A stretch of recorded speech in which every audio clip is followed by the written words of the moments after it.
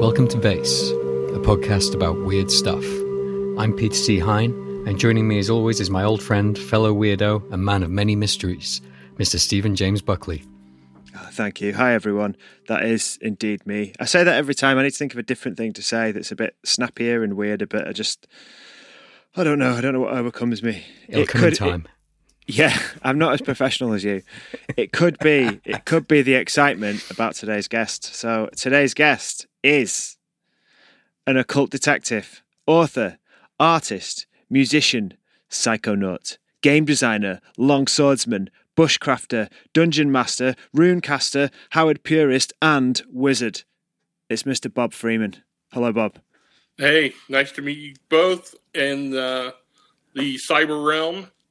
I've really enjoyed talking with you on Twitter and such, and it's great to finally see your faces. And thank you. Yeah, it's excellent to see. Yeah, I think we've mentioned before that sort of you were almost technically our first fan because you were the first person who publicly spoke about our podcast who wasn't someone we already knew.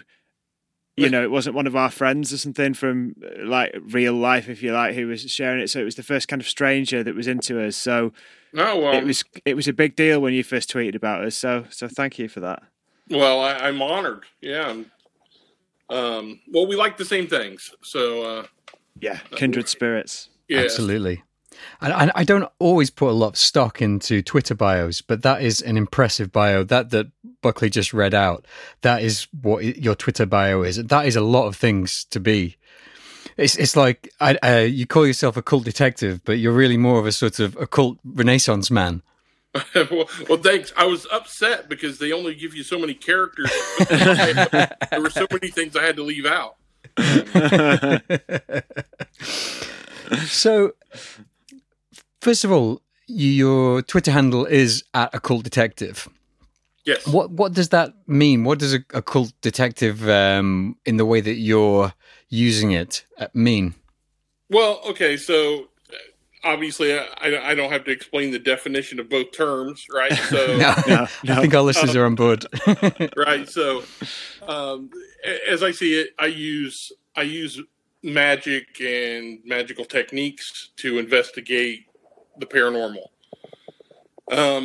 When I first started actually calling myself an occult detective, stemmed from experience I had in the 1980s when a conservation officer came upon me and my friends.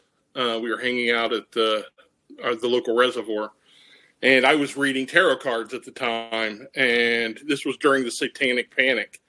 And he, of course, immediately started giving us grief, for being into magic and such. And I think he was feeling us out, but I explained myself, and I think I did a fairly good job of it, despite my youthfulness.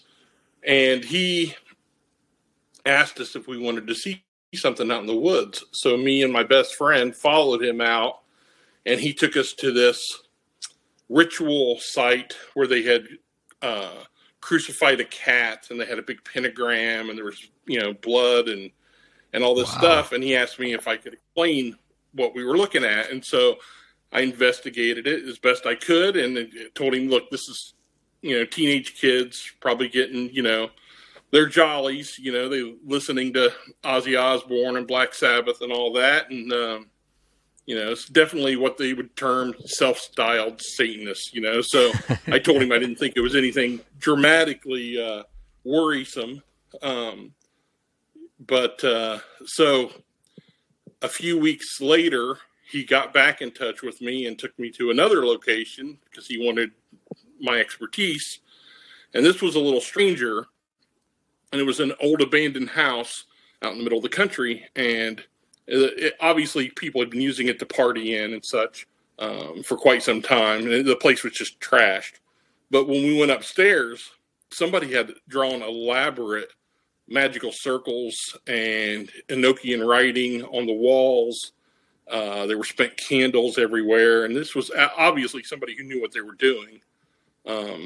At the very least, they had a lot of research material laid out, meticulously copying this stuff.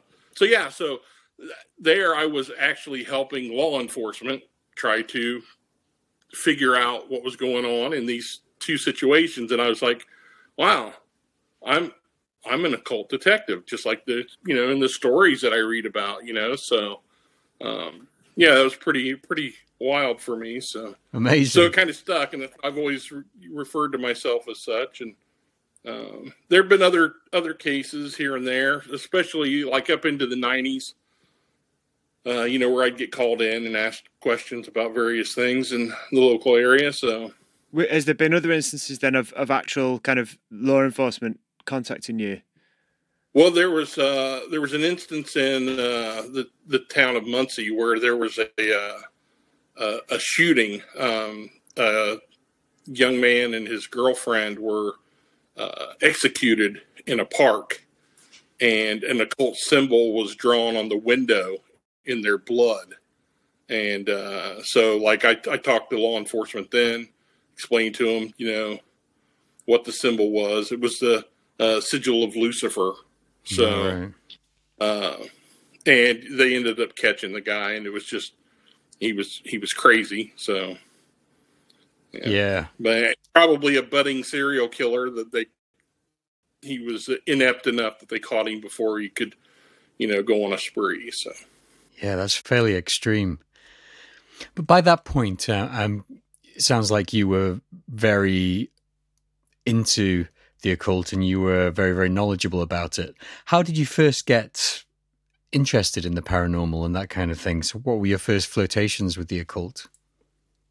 Well, I'm lucky enough that I'm of an age when the occult was everywhere in the early 70s, right? So I'm a little kid, and like The Exorcist had first come out, and I saw that when I was like 8 years old to drive. Wow. And boy, that warped the guy, right? But the occult, like I said, was everywhere. My older cousins were all into seances and Ouija boards, and so as a small child, I was interacting with this stuff and was just obsessed with everything from UFOs to the Bermuda Triangle and Bigfoot and witchcraft and all that kind of thing. What really cemented it for me, though, was, and when you're a little kid, you still have this, this belief in it, but yet you're wondering, well, just how real is it? Well, I was staying at my grandparents' one summer, and the bedroom that I slept in had been my great grandmother's, and she had been taken to a nursing home. Well, she had all of her steamer trunks there, and they always told me, don't look in those. Well, being a kid, of course I did. And so I'm digging around underneath, old shawls and quilts and stuff. And then underneath all this were all these books on astrology. And she had these charts made up where she was tracking the seasons and when to plant things based on moon signs and all this stuff. Well, in amongst all these things was a book by Manly Palmer Hall called Unseen Forces. So I took this book, closed the trunk up, and I'm under the covers with a flashlight reading this thing. And he's talking about salamanders and undines and all these, elemental creatures, the dweller on the threshold and all this stuff. Yeah. And I'm reading it and I realize, wait, this stuff's real. I mean, it's really real. I mean, this guy's telling me it's real, and I believe him. So that's where it all kind of started for me. So 8 years old, right? So what a fantastic place to start as well with Manly P. Hall. I mean, that's oh yeah, right. Fairly heavy, isn't it? Like straight in there for a kid. I live out in the country on a farm, right? So this little town that's roughly 1,000 people is the closest place to us, and they got a little public library with a couple of thousand books at most, but they had an incredible occult section, right? They had Gerald Gardner and Sybil Leek and just, wow. All this stuff, and it's like, I mean, obviously it's not, they're like 20, 30 books that are all on the occult. And so I'm reading, just, and I never thought to look there before, but that book opened the door. Yeah. And, That's cool, because that's going back to a time which was like when I got into the occult and the paranormal and stuff, which for me was sort of early 90s. It was pre-internet, well, before we had the internet in our houses, Yeah. and you had to go out and look for the books yourself. You had to find those books, and what you'd find is usually you don't get the breadth of information necessarily, but you get the quality. If you find the right books, you get the quality of information. You get your Gardner, you get your Hall, that kind of thing, which will make an indelible impression onto a young kid, I imagine. Right, sure. And when you're coming up, you've got Raymond Buckland books everywhere, Scott Cunningham, all that stuff. That was a real golden age for like Llewellyn and Weiser. They were just out great content. So if there's one book that you think really sort of set you on your path, other than the first one that you read, what would be the one that really changed the course of it for you? Probably probably Crowley, right? So Magic and Theory and Practice was probably the most influential when I came upon that and read it. Just the way he approached it scientifically, it made everything kind of click. Even though I'm not a very scientifically minded person, I'm definitely left brained, but seeing it presented in that way, and it kind of helped a lot, I thought. I think one of the things which, and I'm guessing you're similar as well, one of the things which kind of influenced me down these sorts of paths was actually more fiction than non-fiction as well. So, films like we've talked about Ghostbusters, and then seeing, I was always fascinated with the darker sort of books, the weirder books, the spooky books that in terms of stories. And I know Lovecraft. I know Haim was the same. Like, I think I read Lovecraft when I was like a teenager or something, but like even previous to that, when I was a lot younger, the books that I gravitated towards were always the spooky ones. They were always the weird ones. They were always the ones that were about something a bit different, and I didn't like the kind of main character that you were supposed to like. I liked the bad guy, or and you just think like that there must just be, it's almost as if there's a certain percentage of kids who that sort of stuff just clicks with and just appeals to. And those people grow up like we did, They're the ones. Well, they say that if you gravitate towards villains, it's a sign of higher intelligence. Oh, well. Right? Because those are usually more compelling characters. And so, the smarter kids tend to gravitate towards those. You're not going to like Luke Skywalker. You're in love with Darth Vader. Exactly. Right? So, yeah.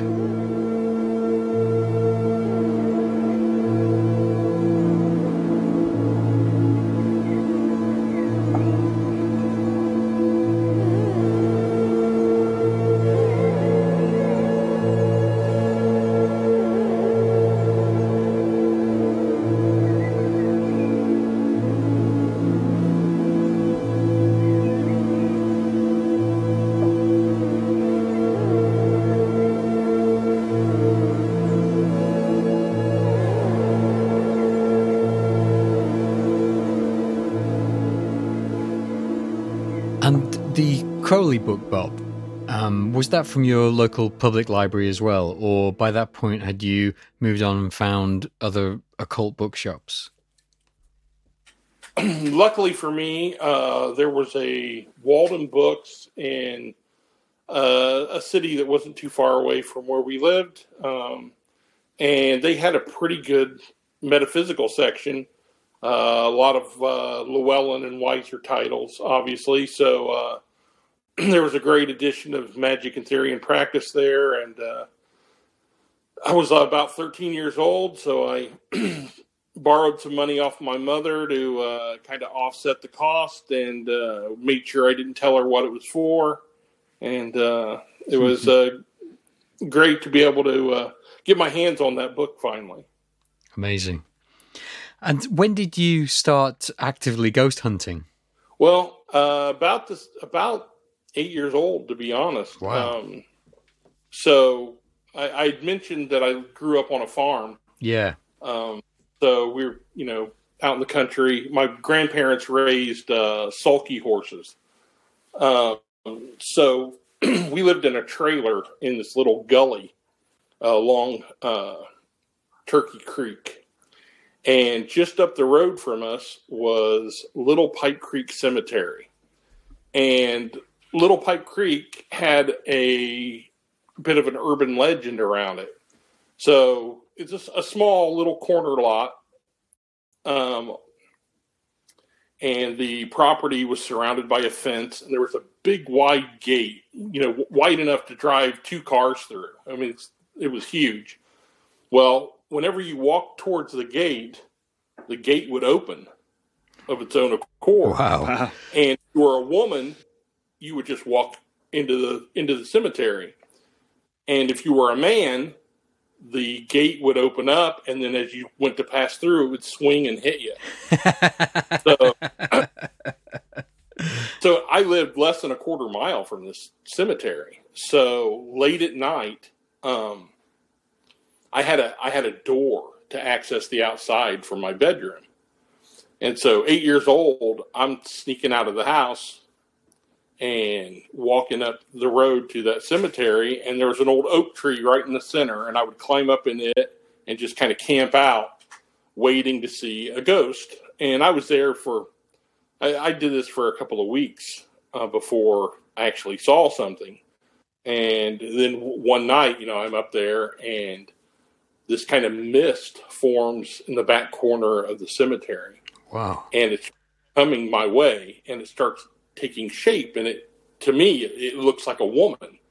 And I'm scared witless, of course, being a small child, and then it dissipates. And but that was the only time I saw something. I would hear things, but that was the only time I'd ever seen anything. And it was odd because where that mist came from in that back corner, that's where the oldest gravestones in that lot were located. And all the people that were buried there, it's like 4 tombstones, they all died on the same day. Wow. Like 1840 something, 1842 maybe. It's been a long time. But anyway, so I was obsessed right then. And so I got all my buddies, and we formed a club called the Monster Club. And we would ride our bicycles around and go to every abandoned house, every local cemetery, just looking for any signs of the paranormal. So, so as a little kid, and I had my friends caught up in that for about 2 years, before they kind of drifted off doing other things. So, but you stuck with it. But yeah, that was a lot of fun. Yeah, it sounds like Stranger Things or something like that. Yeah, very much. Well, Stranger Things takes place in Indiana, and so where I grew up was very similar, right? So amazing. Now, to make that whole situation more odd, my mother gets into a fight with my grandmother, who owns the farm. So she declares, we're moving. So we move out of that trailer on the farm, and we move into the little town that we're closest to, about 2 miles from the farm where we move. They buy this old derelict house, and it is a dump. And I was very upset because I loved the woods, the stream, all that stuff. But so here we are in this new home, and there's an abandoned house right next door to us. And so we start going over there and sneaking around and everything. And then we find out later that our house and the house next to us used to be a church and a graveyard. Whoa. And all the bodies in that graveyard were moved and established that Little Pipe Creek Cemetery that I used to go to as a little kid. Wow. So that was like a very weird coincidence that, here I grew up hanging out in this cemetery, and then we moved to a place, and that's where all those bodies came from. And did you experience anything supernatural when you were at the derelict house? Oh, yeah, definitely. What got us going over and sneaking in there is I was seeing shadow figures in the windows. Excellent. in that house. I'm looking out through my bedroom window, and I'm seeing these dark shapes moving around inside there. So we would go break into the house, investigate, and we never saw anything in there, but we would always hear footsteps, like something following us through the place. And just a couple of years ago, they just dug up a skeleton in that yard. Wow. So all the bodies didn't get moved. So that's a fairly solid start to a career in ghost hunting, though. You got some very decent experiences there. Yeah. And the house we lived in, my dad was always upset. He would throw a fit, right? He said, well, "You guys were making so much noise upstairs, I could barely sleep." Dad, we weren't even home. So that place was always, noises and stuff, banging and clanging. So, yeah, I was pretty lucky. Yeah, I mean, that's a really good foundation to it. And do you also, or did you then, and do you now also do field investigations for things like UFOs or cryptids or anything like that, as well as ghosts? I don't do. I did, right? So growing up, I don't do cryptids and UFOs as much as I did when I was younger. We actually had a crop circle just outside of town here that, I investigated, and we called in Purdue University to come in and do some soil samples, and it was irradiated. Wow. So they were rare. Yeah, it was very strange. It's the only time that's ever happened around here. And so, yeah, that was pretty exciting. Had everybody talking at the time. And, I've hunted dogmen before. I went on a 2-week expedition down to Arkansas after some sightings of dogmen. And that's where all my family is from, is Arkansas. So, I knew people in that area. So a friend of mine who lived there invited me down, and we went hiking through the Ozarks for 2 weeks, following, wolf tracks and stuff like that. So that was fun. We didn't catch anything, but it was a good 2-week adventure. These days it's mostly ghosts, though.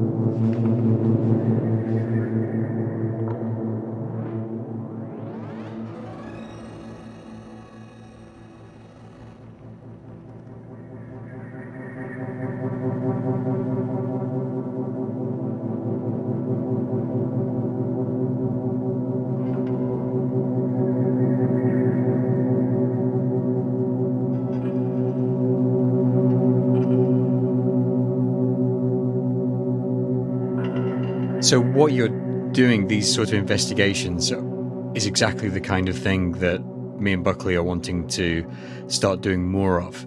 And so I was wondering if you would, for our listeners, but mainly for us, if you could give us a sort of beginner's guide to field investigations in the paranormal, because I'm interested in where you start with this kind of thing. I've been going through your, a recent addition to your Patreon audience, and one thing that I pulled out from your Patreon was a quote that I really liked, which was, "Educating oneself in the history of a place is the second most important part of becoming a paranormal investigator. What is the first? An open mind." And I thought, I really like that. And so I was wondering if you could give us an idea of how you begin your investigations and how you would work through. Well, the first thing you need to realize is that it's not like what you see on TV. So there's all these fancy gadgets that people use. And the reality is they use them because they look really good on television, right? They have flash lights and they do all this stuff. But they're horribly inaccurate. They don't do any of the things that they say that they're supposed to do. And, of course, when I started investigating, this was long before, those type of items, even existed. So your K2 meters and all that kind of stuff. So for me, I use the old tricks of the trade, right? So I use divining rods. I use pendulums. I use Ouija boards. But the most important thing that you're using is your eyes and your ears. Because, you think about it, for hundreds upon hundreds of years, people were investigating the paranormal with nothing more than their senses. And you guys are tech savvy enough to know if you have a good recording device so that you can capture the sounds that you're hearing, and then you can kind of amplify it. Because sometimes you'll hear, kind of mumbles. And if you're able to, take it into a good, sound program, clean it up a little bit, you can pull words out. Sometimes they're very audible, and you don't need to go to those extremes. But for me, when I start out an investigation, the first thing I do is I do a terror reading of the location. And if it's like a residential, I'll do a terror reading of the people that live there, just to get a sense of where things are at. I don't know if you guys are into tarot. Yeah, well, it's interesting that you mentioned that, because that's something that I'm really keen to learn about this year. It's not something that I've done a lot of in the past. I've always used the I Ching and pendulum divination as my main go-to points for divination, but I've got really, really interested in the tarot recently. Right, so what you're already doing will work, right? You just do a reading of the location and of the people involved, if there are any. And then you just set out trying to find the hot spots, trying to, just listen for what the building's telling you. Because in most instances, spirits want to communicate with you, right? So unless you're dealing with something residual, obviously, and that's just going to be, like a broken loop, like a broken record. It's just going to sit there and play over and over again. Yeah. I don't know if you're familiar with the stone tape theory, right? Yeah. So like just records something that traumatic that happens and keeps repeating it. Oftentimes it doesn't even have to be that traumatic. I worked a case once where these people saw a woman walk down the stairs, walk through their living room, and then right through the wall of their kitchen. And it's like, so they asked me to come in and look. And so I'm investigating it. And you're doing research on the house. And what you find out is the kitchen used to be 20 feet further out. There was a fire and they tore that section of the house off. So that spirit that was just making the same path every time was a woman coming downstairs and going to her kitchen. And that's what she just kept repeating that. You couldn't communicate with her. She wasn't there. She's not real in the sense that she's a sentient being. Yeah. It's just a record. And so you're gonna stuff like that. It's all happenstance. It's like an echo, isn't it? It's like an echo of something that's already happened, just kind of that hasn't quite faded yet. Yeah, exactly. Yes. We watched a film recently. Actually, it's a new film called Enys Men, spelled ENYS, and then Men, and it was kind of similar to the stone tape theory sort of thing. It's on like a remote island in Cornwall, and it's a very, very strange film. It's very weird. Like there's not hardly any dialogue in it, and it's a very kind of experimental sort of. It was made recently, but it's made in the style of sort of 1970s experimental cinema, and it's obviously got a lot of nods to sort of the stone tape and the Wicker Man and stuff like that in it. So you should look out for that if you can. It's not an easy watch, but it was good. It sounds great. Yeah, it sounds like something right up my alley. So. It was funny that you mentioned the stone tape theory, because that's what I was thinking when you were describing your experience as a youngster in that cemetery, where you had a corner of graves that all had the same date on the tombstones, which suggested that something perhaps traumatic had happened then that had caused a lot of people to die at the same time. And seeing that sort of the mist coalesce just made me think about that, the stone tape theory, whether that trauma was replaying somehow. Yeah, I think you're definitely right. I don't think what I was experiencing was an intelligent entity. I'd love to re-experience it, but I've gone back out there many times and never seen it again. And do you think that there are sort of, so you mentioned that, and then intelligent entities? Do you think there's sort of different classifications of the entities that we kind of know as ghosts, do you think that there are sort of different types almost? Oh, definitely. Yeah. So you've got elemental spirits. You have the kind of celestial spirits, like angelic forms and demonic forms, and you've got old gods, all that kind of stuff that coalesces with those of us that have not quite passed on yet, right? So that haven't moved on, or find themselves tethered to a location for whatever reason, and we've communicated with all types. If you're involved in magic at all, a large part of your magical practice is consorting with spirits. So that's why I always thought like most ghost hunters should have more of an education in magic, because that a lot of what they spend their time chasing, magicians manifest in their back rooms, in a ritual. It's interesting that you say that, because there's a really good picture on your Patreon that I was looking at, and I made a few notes because you had some really cool stuff in there. So you mentioned you had your divining rods, you've got runes, you've got a crystal ball for scrying, you've got smudging sticks, tarot cards, protection knot, you've got holy water. This is some really old school stuff. Really, this is magical stuff. So I was wondering what had led you to develop this personal style of ghost hunting, because that is, like you say, it's rejecting the technical approach in favor of a more old school magical approach. Yeah, well, I think it's because that's where I started, was with magic, and fascination with witchcraft and ceremonial magic, and so it just seemed to me a logical extension. If you're looking for ghosts, then why not use the techniques that people are already using to bring spirits forth? So consecrating a room and filling it with energy that spirits can feed off of and manifest for you, just makes sense.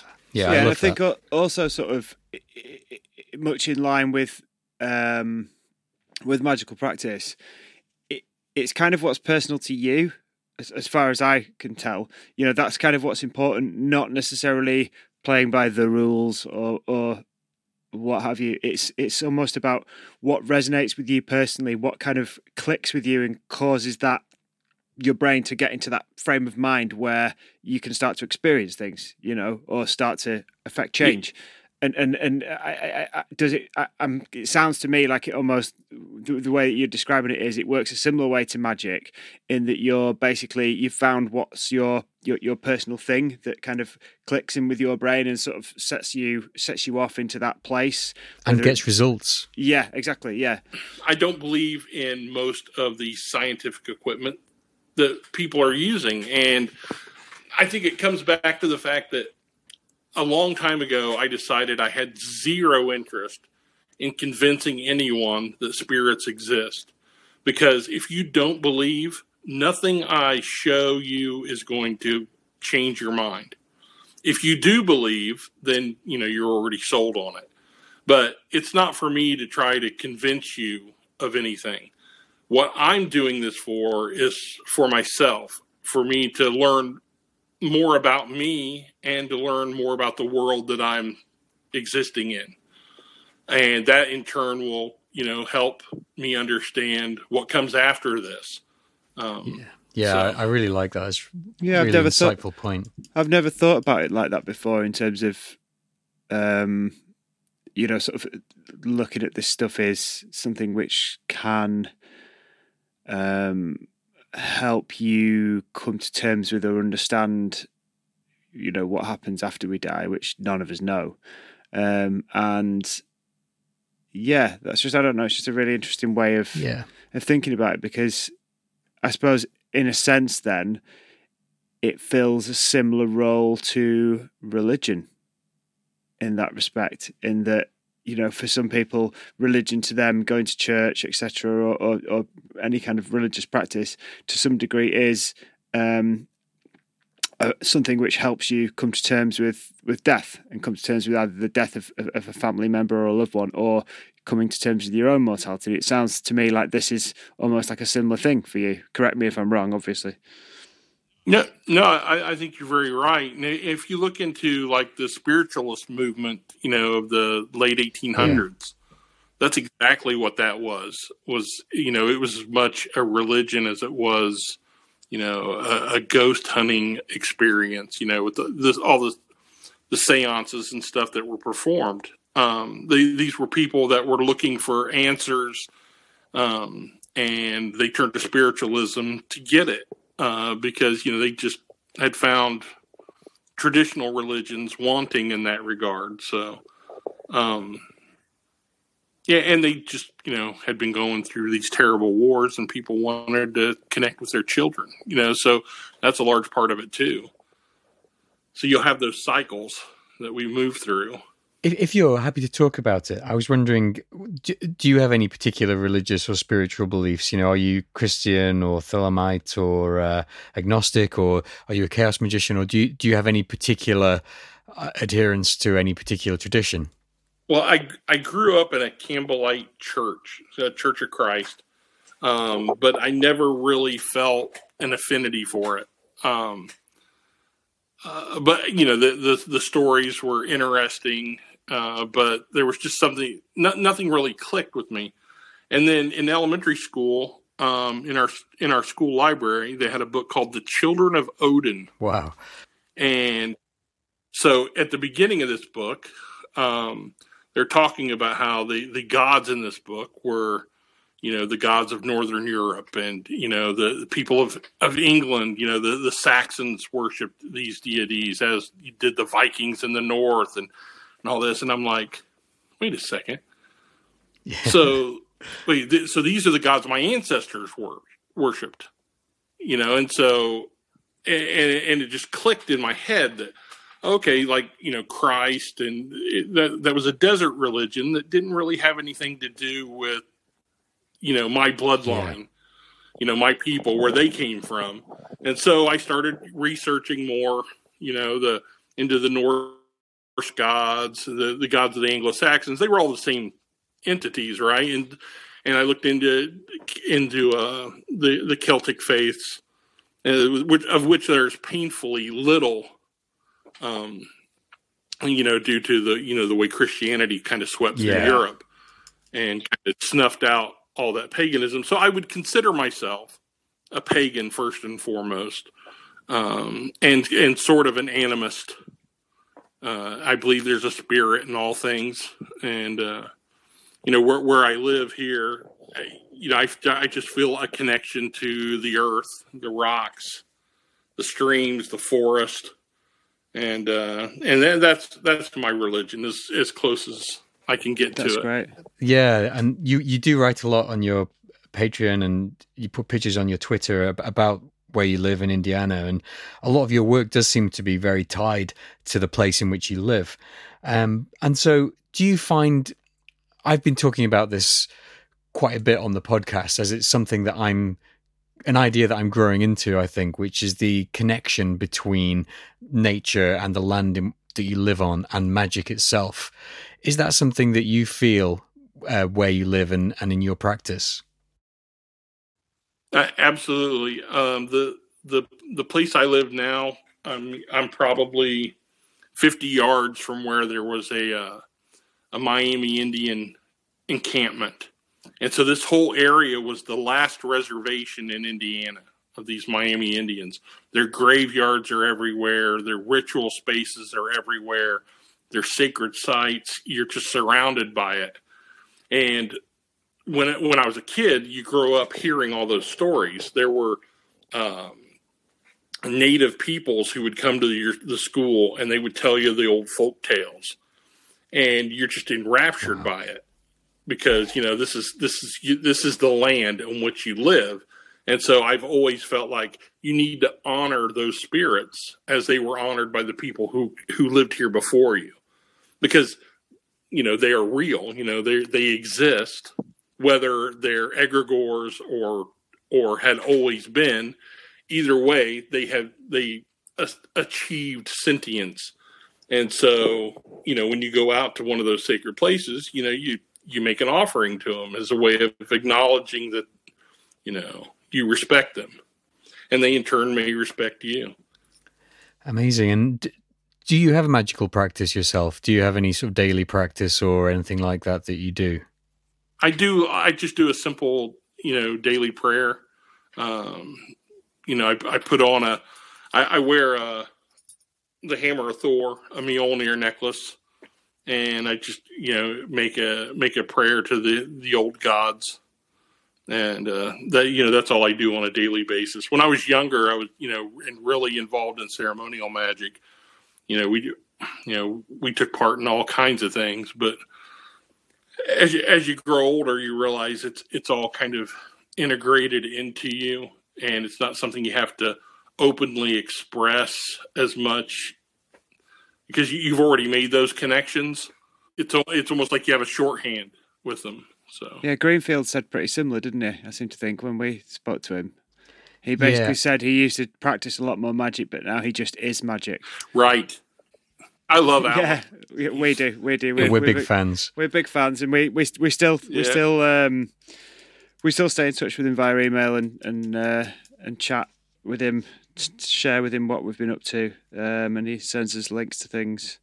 A real highlight for me, I was in hospital recently, right? And and so I'm sitting there and I'm checking my messages, and he had sent me a message just wishing me good luck and hope I got back, and I was just like, well, that's pretty awesome, that somebody that as I was young, just kind of obsessed with his writings, and to have him reach out and wish me well, it meant a lot to me. So. Yeah, we're nice. Big fans of Alan Greenfield on the show.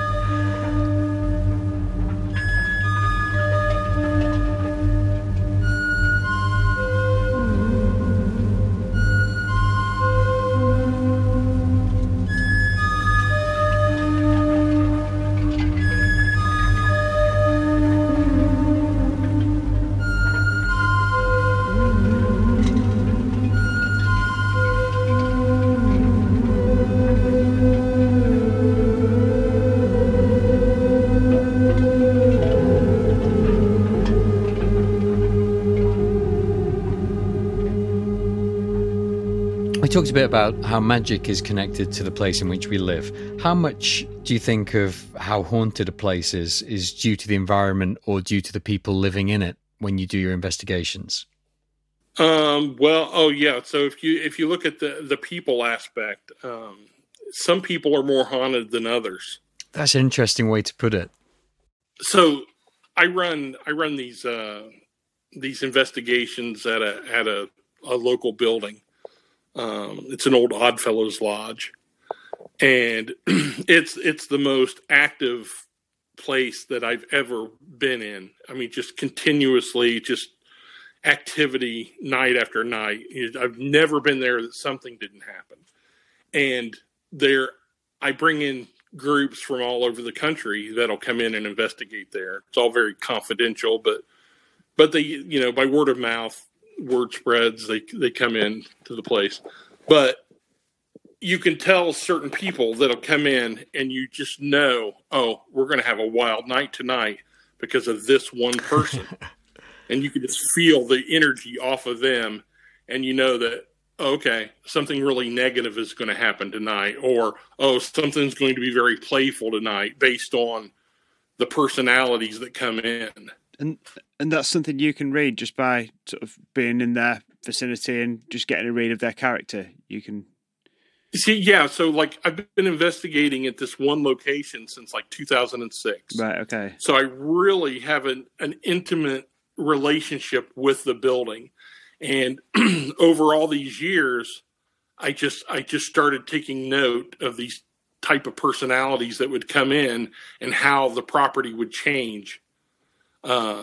And so that's really fun for me, because I get a different experience from the place when different types of people come in. And sometimes the place will be completely dead, right? And like, I'll stay downstairs and let them investigate on their own so that they're getting a feel for the place. They'll come down, they'll say, man, nothing is happening. I said, all right, I'll come up. And as soon as I go upstairs, they start putting on a show, right? So it's like, one night, one of my favorite things that ever happened was we're walking up the stairs after they're saying, nothing's happening. So I get to the top of the second floor, and I say, good evening, everyone. And an audible voice says, good evening, Bob. And everybody freaks out, right? It's like, oh, that was great. It's really funny that you mentioned that, because I was listening not long ago to an interview with Connor Randall, who's now part of the Hellier crew, about when he and Carl Pfeiffer were working at the Stanley Hotel. And he said almost the exact thing in almost the exact same words as what you've just said, about how an audience comes in and you'll see someone there and you'll just think, right, we're going to have a really wild night tonight, or we're going to have, nothing's going to happen tonight. I think it was on an episode of Weird Web Radio with Lonnie Scott. I'll try and link to it in the show notes. It was. I listened to that one as well. Did you? Yeah. And it was almost the exact same thing in the exact same words. There's definitely something about that.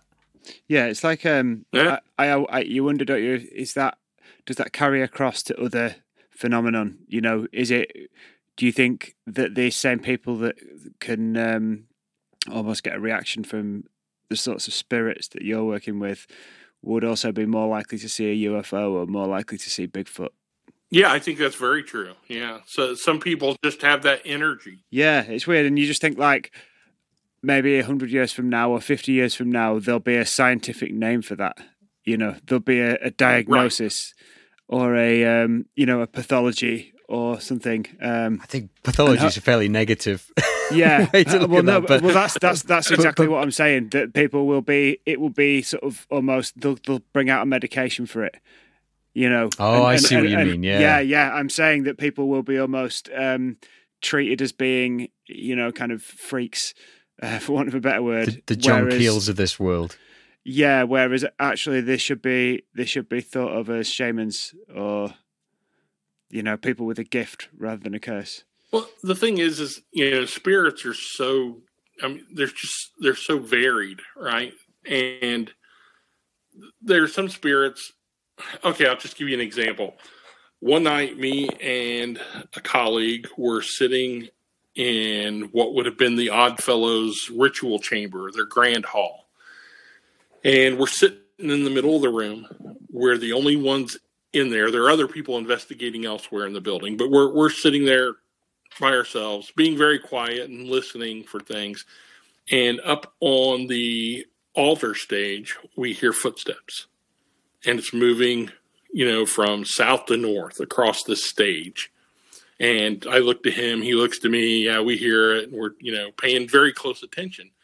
And then we hear it step off of the stage, and now it's walking across the floor, coming right towards us. And all of a sudden, we hear a stomp and an audible gasp. And then the spirit was gone. And we realized the spirit didn't know we were there. It didn't see us. So you surprised and then all of a sudden it did. And it scared it. And then he disappeared from us. So that kind of shows you that kind of multiverse. Yeah. This alternate dimension where they're existing in the same space, but are oftentimes oblivious to us being in it, just as we're oblivious to them. Yeah. And then when the conditions are just right, we have that interaction. And that's so different from what you were saying about the stone tape theory, where there was that woman just passing blindly through the kitchen, she had done probably a million times, just the same thing over and over again. What you've just described is a being that has its own agency. Yeah, exactly. Yes. And that's that's kind of the whole point, is that there are so many different types of spirits that you can almost specialize. I'm sure there are people that probably do that I'm not aware of, that they're only interested in the the echoes. There are only those that are interested in this specific type of spirit. I'm more than happy to window shop the whole lot of it, but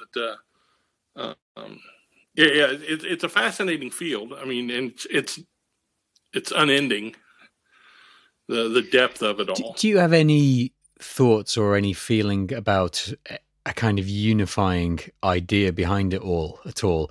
So do you think, do you subscribe to maybe like the ultra-terrestrial hypothesis, thinking that these might be beings that are living in a dimension just outside of ours, or anything like that? Or do you think that there is just a whole different sort of many different, I don't know what you'd call them, almost like different dudes?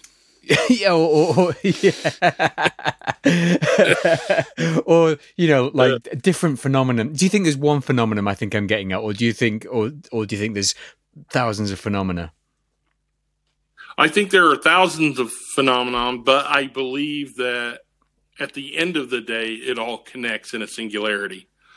But it's broad enough on the surface level that I don't think you'll ever see that singular point until you're on that side of it. Right, yeah. Until you've moved this plane into the other, and then maybe perhaps it'll all become clear. I just don't think our brains are wired. Yeah, like the kind of like the flatlands idea. Yeah. Like the we're as if we're seeing things. The idea of flatland, that if you were to see things in 2 dimensions, then a 3D entity like we are would seem completely incomprehensible to them. Exactly. Yes, and then just as a 4th dimensional, it's the kind of stuff that'll make your brain hurt late at night. It does. And then I think that the great thing is that sort of quantum physics is starting to get into that stuff. And, a lot of quantum physics goes over my head, but I do love listening to stuff about it and reading about it, because it's just the same as reading about supernatural / paranormal / ultra-terrestrial stuff. It's pretty much the same thing now. Like, sort of, exactly. Science has got the sort of more fringy parts of science are really fucking weird now. Yeah, and like, I'm fascinated by all of it. I don't understand a lot of it, but I was just reading about how they've been studying a black hole, and they watched this black hole consume a star. Yeah, and then like 2 years later, it starts spitting the star. Yeah, which out. They thought shouldn't happen. Nothing should escape from the black hole. And so it's interesting that you say what you said there about just like not understanding it, but being interested in all of it. And to me, that sounds, and I mean this with the highest praise possible, that sounds like the approach a child would take. Right. And I feel like what I think me and Hein have in common with you is that kind of childlike approach to things, where we basically, sense of wonder. Yeah, we're fascinated by things and we want to find out about them. We're not necessarily trying to present ourselves as being an authority on them or as being, but we just love reading about this shit and finding stuff out, and like, almost like maintaining that same wonder that we had when we were kids and that you had when you were 8, right. And you saw, the ghost and the gate and the church, and when you first got that book from the library. And it's the same with us, we're kind of doing a very similar thing where it's just like a means of maintaining that wonder and almost not growing up. And I think that's great. I think more people should do that, because it leads to a lot of, it's kind of enriching, isn't it? It really is. And there are no experts, because none of us know. We're all just, it's all conjecture. It's all, it's all theory and it's all practice, but the actual cemented knowledge eludes all of us, and if you can make peace with that and just keep your mind open and explore all the possibilities, then you'll be richer for it. Brilliant. I totally agree.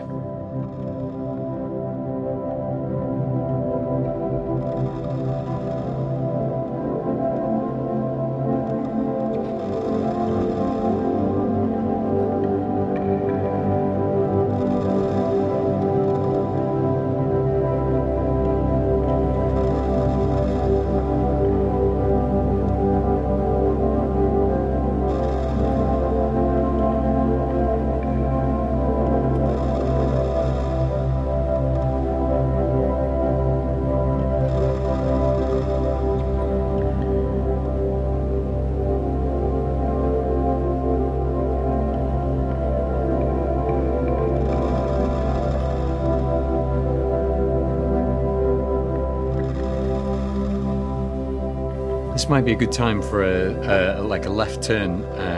We could talk a bit about creativity, because you do a lot, Bob. You've got obviously you've got the investigations that we've talked about. You do music, you write books, you do artwork. Your Patreon, which I highly recommend to listeners, is just full of book reviews. You talk about films. You make little videos. What is the secret to this immense productivity? You just seem to do so much. I am extremely lazy.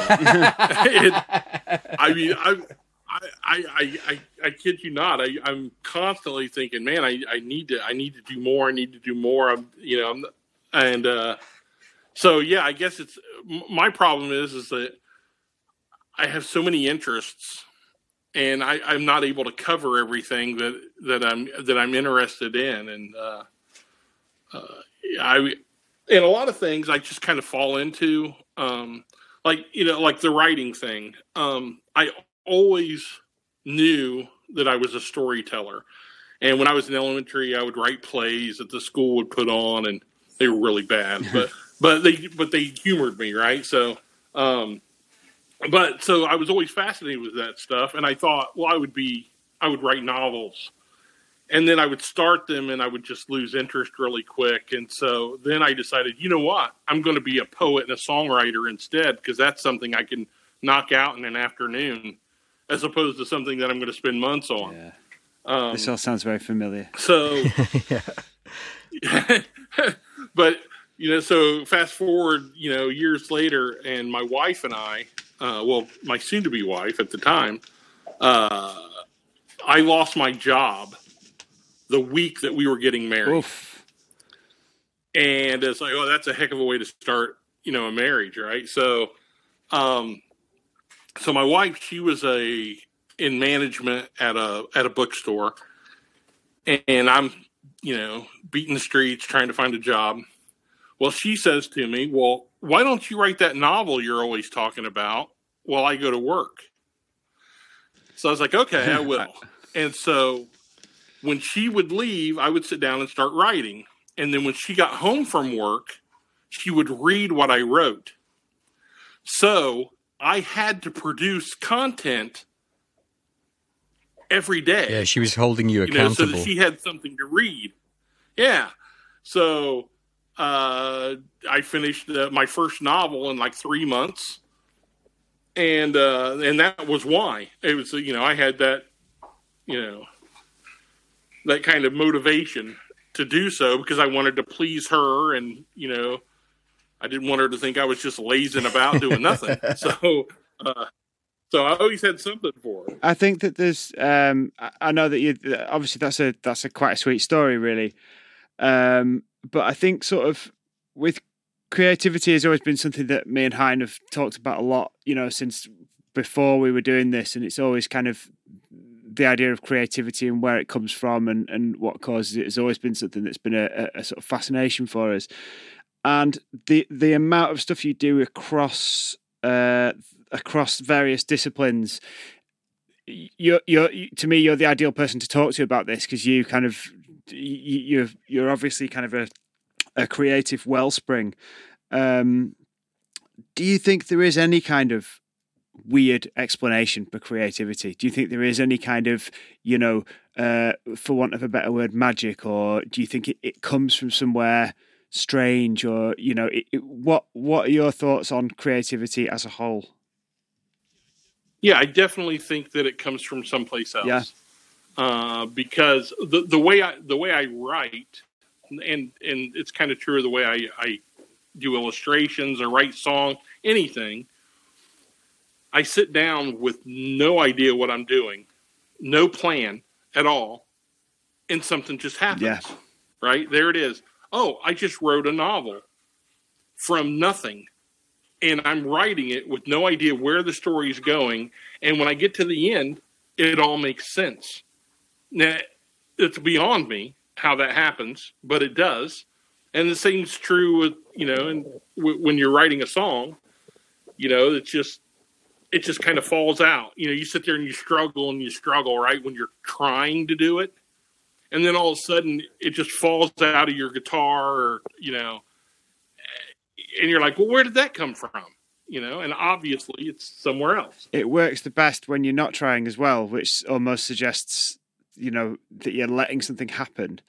I think exactly. I know, like, you're a big fan of Twin Peaks, as we are. And yeah. I think David Lynch is probably the best, like, living example of that in terms of the way he creates and the way, I mean, we went to see an exhibition of his artwork in Manchester a few years ago, and it was quite powerful to see these paintings that he created. And if you've ever seen his paintings, they're almost like 3D. They've got like layers of stuff stuck to them, and they're incredibly powerful pieces of artwork. And you can see a lot of the almost like motifs that appear in Twin Peaks and appear in Inland Empire and his other work, going all the way back to Eraserhead. You can see a lot of these same motifs coming up, and it's just to me, Lynch is just like raw creativity, isn't he? He's just like, he's tapping into something that the rest of us tap into a little bit sometimes when we're lucky, on a good night, maybe once a week. Lynch is just in it all the time. He's just a constant, he doesn't visit this creative place. He lives there. I think that it's what we were talking about earlier, isn't it? But I think that he's quite childlike when you see him interviewed and so on.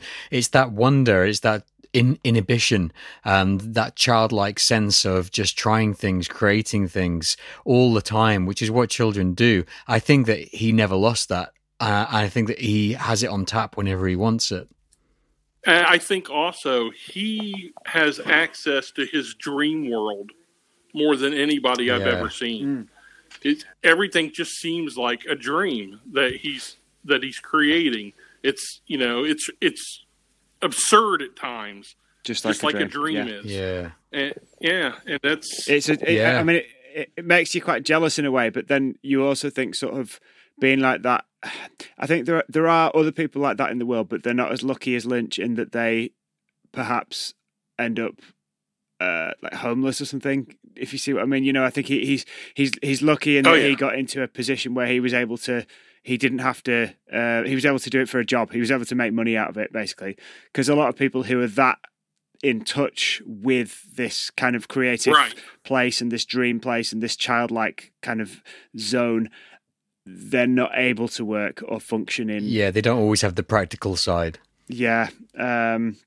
So he's just a. I mean, there's other examples as well, but I think he's the best, and that's obviously kind of that's why his work resonates so much, I think, and I think especially one of the reasons why people like Hein, myself, and you gravitate towards his stuff, because if we feel like, wow, this guy's hit the motherlode, he's tapping into something that we can only occasionally hope to sup from. I'm mixing metaphors there. I've got a cold. I'm not very well. I'm just all over the place. We're dancing around the edge of the pool that he has completely submerged. Yeah, definitely. I love to hear when he recounts how he comes up with ideas, like that idea. I think it was for that scene in Fire Walk with Me, with the woman doing the dance with the blue flower. Yeah, I think it was that one where he put his hands onto a warm roof of a car. And the sensation just started giving him the idea, and the whole thing just came from that sensation. It's really, really interesting when he talks about his creative process, I find. Especially in terms of transcendental meditation that's as well, because he does the transcendental meditation, and that, I'm sure, feeds into it as well, helps him see that more clearly. And probably helps keep him centered so he doesn't lose himself. That's a good point. Because something like that would be easy to get lost in. Absolutely, yeah. I mean, that's another reason why he might be as successful as he is, and because he's not losing himself, which is a really interesting way to look at it. He did write that book, didn't he, Catching the Big Fish, which was about the connection, I think, between transcendental meditation and creativity. Yes. How do you just on the opposite side of that, Bob? How do you deal with writer's block or anything like that? Do you get anything like that? How do you deal with it? To be honest, I've never experienced it. Well, Lucky. I can sort of tell that by looking at the amount of things that you've... yeah, by looking at the breadth of work that you've produced. I mean, I guess you could see, if the book's not coming, you could just write a song, you know? You're right, exactly. If you're just working too hard at something, you just do something else. And then that keeps everything flowing, right? So... Now, luckily, I've never missed a deadline. So, that's when things get a little crazy. My wife, she teases me because what I generally do is I procrastinate. And, it's like I'm writing a comic for, one of the major publishers right now. And so, like, the deadline, I know my deadlines. And she'll say, hey, have you got that issue written yet? No. She said, don't you think you should get started? Well, yeah, I will. And then, like, it'll be like, a couple of days before, and then it's like, I better do that. And then I'll just sit down, and it just all pours out. And I've been really lucky operating that way. Yeah. I like that, that impending doom feeling. Yeah, I have the exact same thing. Me and Buckley were actually talking about it last week because we were both doing our last writes for you, and Buckley had done his in plenty of time straight away, and I was feeling that rolling sort of impending deadline thing to get it out. But there is that I think it does help. It's definitely the way that a lot of writers work, I think, is letting that pressure deadline build up, and that almost sort of loosens the creative flow. Yep. And some people buckle under it, though. It'd be easy to do that. But, you brought up last rites. That's something I'm very proud of. It's really good. And I thought you guys both were brilliant in your responses. I learned so much about somebody from how they answer those things. It said a lot about the both of us because Hein took like 3 weeks to do his, and I just did mine in a day. And what I did submit in the end was the edited down version of my sort of 10-page response. Yeah, but I think it's a great series, and that's all on Bob's Twitter. It's on your website. It's on your Patreon, I think, as well. Yeah, it's on but you can get there through the Twitter as well. And I just wanted to put a word in for the Patreon here, because that is one place that all of your work seems to sort of coalesce. There's all sorts on there. There's different tiers that you can join in at as well. So there are tiers where people can have actual one-on-one chats with you, aren't there? There are, yeah, sure. That's whenever technology allows it. We'll sit down and just talk about anything, really. So there's all sorts on there. I mean, there's actual footage from that Oddfellows place that you were talking about earlier as well, isn't there? There's snippets from your upcoming work. There's blogs on there. There's vlogs on there. There's just discussions of stuff like what the paranormal is, all the kind of stuff that I think people who enjoy this podcast would really appreciate. I'm a latecomer to it myself. I kind of found it through your Twitter. I was looking at the Last Rites stuff, and then I looked at the Occult Detective Awards that you recently did. That led me to your Patreon, but I'm really, really glad I joined now, and I will put a link to that at the top of the show notes here, because I would definitely recommend it to people who are interested in this kind of thing. See, it seems like I'm a lot more prolific because you came to it. There's a lot to go back through. Because there's a lot, there's the backlog. There's some really good stuff in there. Going forward, you may go, wait, this guy's a bum.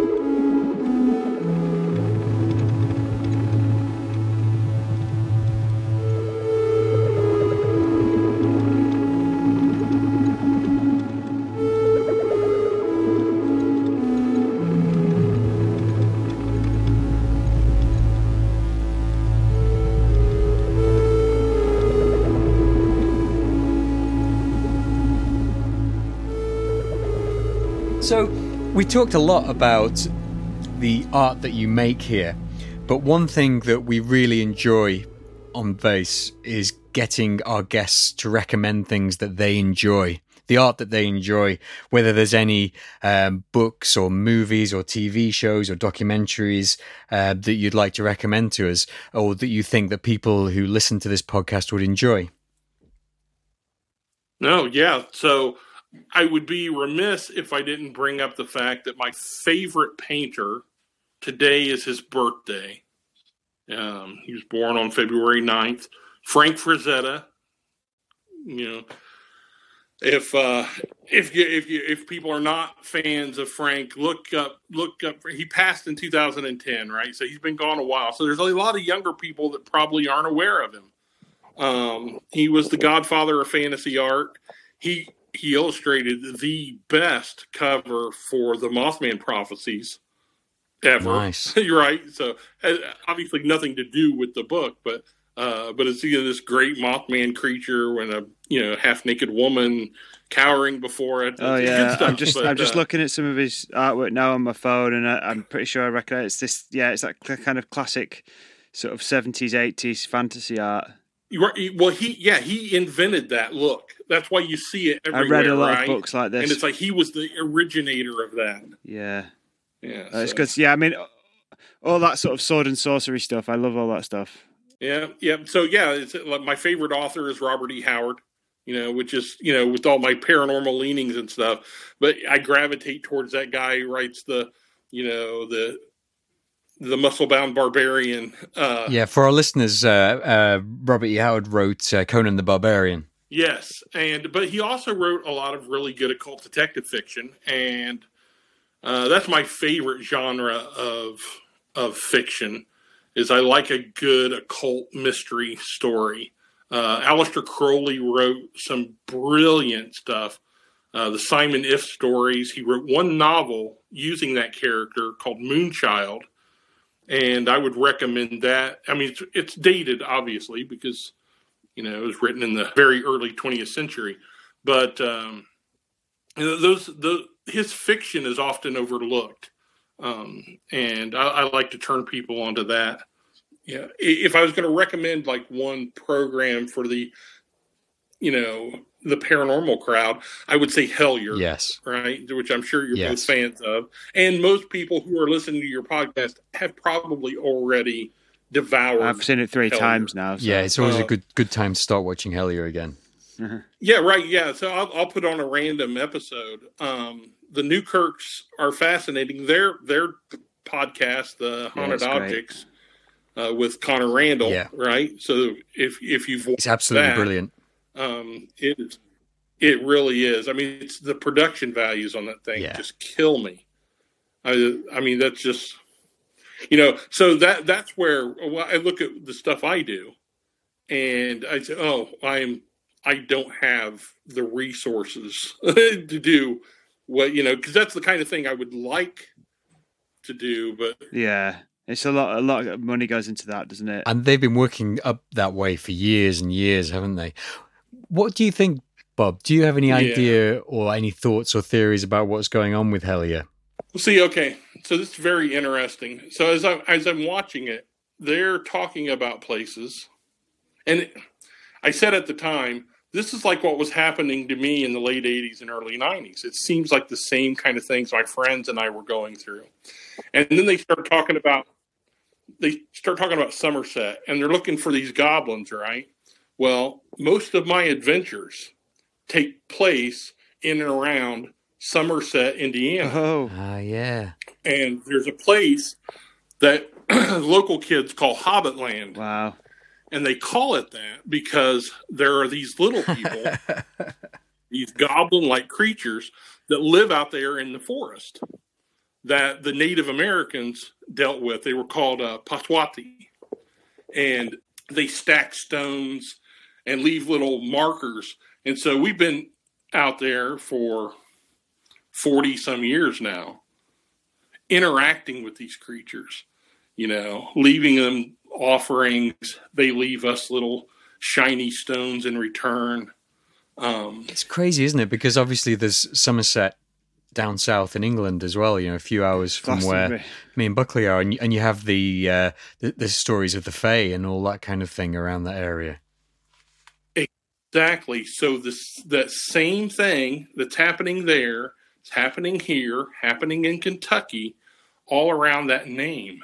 Now that just seems, it almost feels like you're in the Matrix. Yeah. Right? Like we've named this place this, so obviously it has to create a portal for the Fae to come through.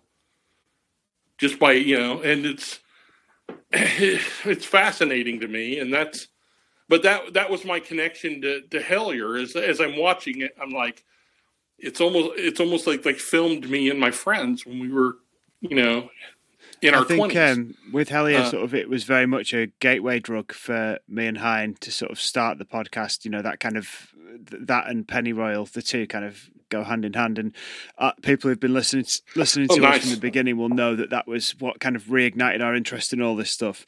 But I think with one of the great things that the Newkirks do is they do kind of have that kind of sheen to them, which kind of makes them a really good gateway drug for people. Like, I know my partner wasn't interested in watching Hellier at all, but then she started. I told her to start listening to the Haunted Objects podcast, and she did, and she loved it. And then from then, she started watching Hellier and loved it, because she just needed that little in, But the Newkirks make it very easy. They're very like, I almost think very of them professional, like, aren't they? Yeah, but it's like, so music-wise, the gateway drug album when we were teenagers was Nevermind by Nirvana. That was the album that got everyone into rock music. It got everyone, who used to be into pop music, into rock music, and it kind of, there will have been one for your generation, there'll be one for younger people. It's the gateway album, and I feel like Hellier is very much like that. It kind of gets people sort of who were outside, brings them in, and it comes back to what Bob was saying, doesn't it? You've got Hellier, you've got Haunted Objects, Nevermind. It's production values. The production values are one of the things that will bring in a crowd. We need to up our production values, don't we? That's what I'm hinting at. Yeah. Yeah. Okay. Well, they also had the benefit of a perfect storm, right? Because so Hellier hit when the pandemic hit. So people are stuck at home with their Amazon Prime, oh, there it is for free. Well, I guess I'll watch this. And, people's minds are opening, all across the world. What about music? Because I know that you're really into your music, and I could see a few albums on the wall behind you. There was Rumours by Fleetwood Mac, Sgt. Pepper's. What are your all-time musical favorites that you'd recommend to the younger listeners who might not have come across it themselves? Well, I mean, for me, it's always it begins and ends with Led Zeppelin, right? So I gravitated to them at a very young age. The Beatles, obviously. My dad was a huge Beatles fan. Yeah, same. So because they hit when he was in high school, and so I was raised on the Beatles, Creedence, Clearwater Revival.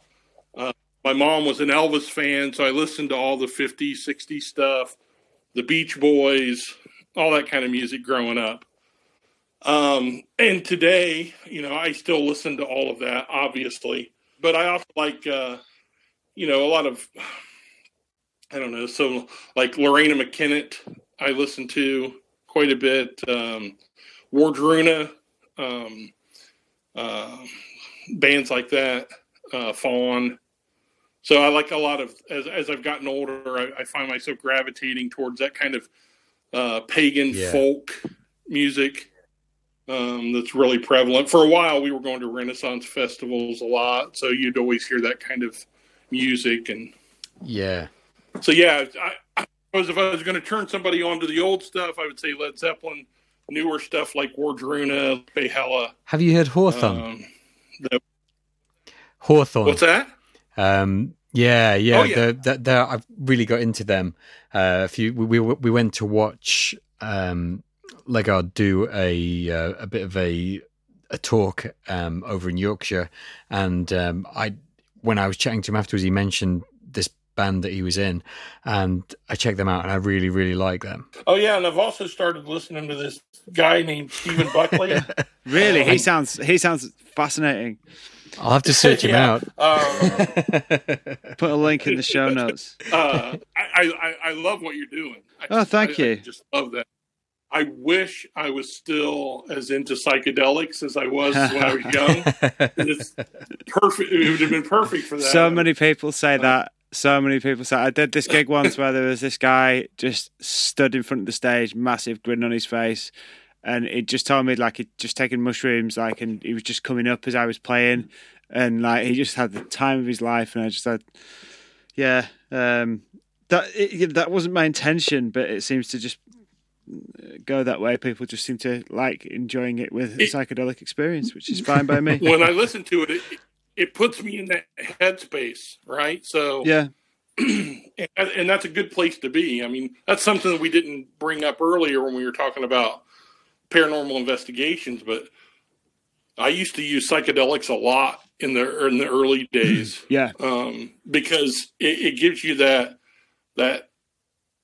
different way of looking at the world, and it allows you to interact with things in such a different way that I found it very useful.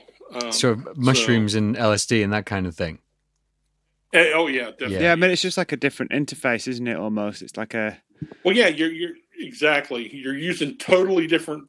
Yeah, it's the same hardware, but you're injecting, alien software into it. So it's very weird. I remember clearly about a half hour of an experience I had the second time I did mushrooms, and it was like I could see the clockwork that connected everything. So when I spoke, it turned a little cog, which turned something else, which sort of then went to the speaker of the music I was listening to, and then bounced back, and it kept on turning, and everything was connected in that weird way, but in a very specific mechanical way. And it only lasted for about that part of it only lasted for about half an hour, but it's something that has always stayed with me. The way that I suddenly saw everything so perfectly connected, like clockwork. Yeah, like the Matrix, right? I used to take extremely heroic doses of things just to see what kind of doors I would open. One evening, I ate a quarter ounce of shrooms, dropped 28 hits of acid, Jesus Christ, drank a half gallon of rum, and smoked a bunch of really quality weed, and some other various sundry things, So yeah, like I said, like I just, and then we went to the movies. We went to the premiere of The Doors. Oh, wow. Right? So, and I'm sitting there and I'm watching it, and it's like, all right, this is pretty good, because I was a big Doors fan. And then they went out in the desert and they dropped peyote. And I'm like, yeah, I need to get out of here. So I stood up and stepped out into the aisle, and the whole room was kind of spinning. And I kept seeing the door just kind of, to leave the place, kept, it was going around and it'd stop and then go around. And I said, all I got to do is take one step and I'll be okay. I took that one step and passed out and hit the floor, right? So when I come to, I should tell you what happened while I was out. Some guy flipped me over and started doing CPR on me. Oh, no. Right. And one of my mates tackled the guy. And then two other mates grabbed me, and they're carrying me out of the theater. But I'm unconscious. I don't know any of this is happening.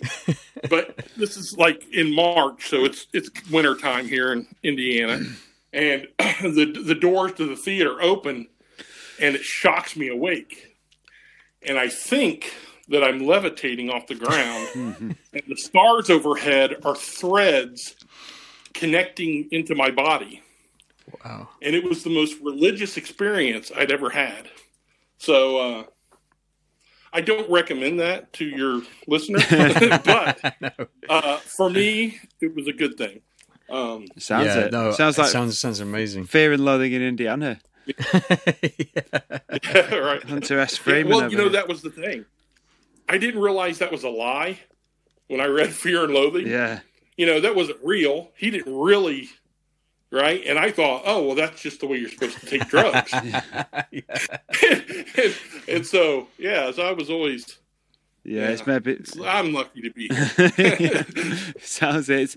But, it goes back to what we were saying about David Lynch and the sort of almost experiencing things as children, or I feel like sometimes sometimes drugs can tap into that sort of area of, and sometimes it can work out horribly and sometimes it can work out brilliantly, and you can't always predict, but they do have the capacity to do that sometimes. They are a useful tool if taken with, responsibly. Yeah, we wouldn't recommend that anyone just goes around willy-nilly taking stuff. I think we don't recommend anyone does this, but if that is the thing that you have your heart set on doing, then do it responsibly. Absolutely. Yes, please. Words to live by. And stick to the natural stuff, not the chemicals. Mushrooms, peyote, mescaline, ayahuasca. That's the stuff that was placed here by the gods for us.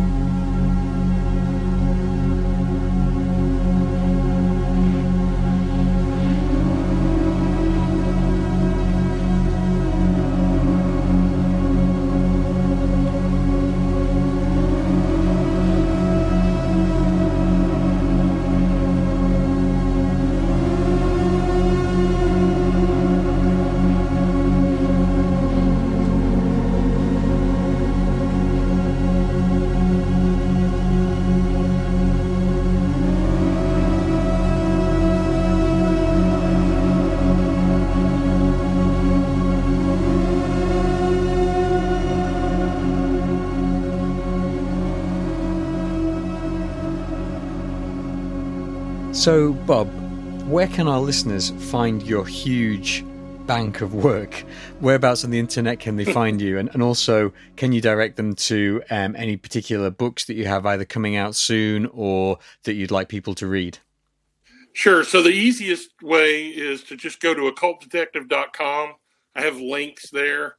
Or I'm Occult Detective all throughout social media, on Twitter, on Instagram, and the like. I do have a new novel out.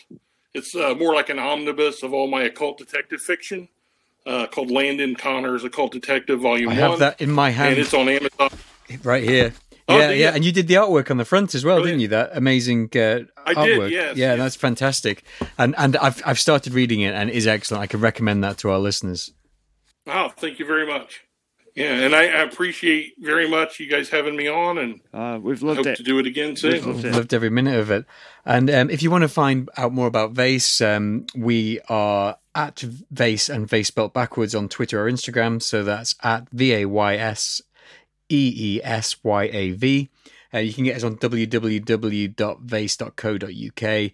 If you want to email us with anything at all, suggestions, things to investigate, or ideas, or if you just want to tell us about your experiences, that's vayseinfo@gmail.com. And also, please go to our Bandcamp, where the soundtrack to the podcast is there for download, and any money that Buckley makes from that he puts back into the show very kindly, so that really helps to keep us going here. And we're also on Mastodon. I feel like I neglected to mention that quite a lot, and I feel like there was a time when that seemed really important, and perhaps not so much anymore, but we're there on Mastodon as well, which is I think we're just at Vayse there as well. So thanks very much, Bob. Yeah, thank you. It's been a pleasure, and we hope that you'll join us on here again at some point. Absolutely. Bob, before you go about your day, I just have one more question for you. Sure. So there's a lot of Bobs in this world. There's Bob Ross, Bobby Briggs off Twin Peaks. And the other Bob from Twin Peaks. And the other Bob, he's not so great, but... No, but there was two Bobs in Twin Peaks. There was two Bobs. Who's your favourite Bob? Have you got a favourite Bob? You must have a favourite Bob. Who's your favourite Bob? My favorite Bob would be Bob from Twin Peaks. Okay. Absolutely. I mean, he's pretty badass, isn't he? Yeah, he's a force of nature. It comes back to it again. You're finding the villains more interesting. You see, you build that up, and at the end, you've dropped it to show your intelligence. That you See, you had it planned out all along. Wow, that was like a really long setup. So like an hour-long setup. Yeah, but he's got the detective brain. Yeah. Oh man. Yeah, that's right. Yeah. Well, Bob, I can say after today, you are my favourite Bob. Yeah. Likewise, well, even more so than Bob Ross, and I'm a big fan of Bob Ross. So, yeah.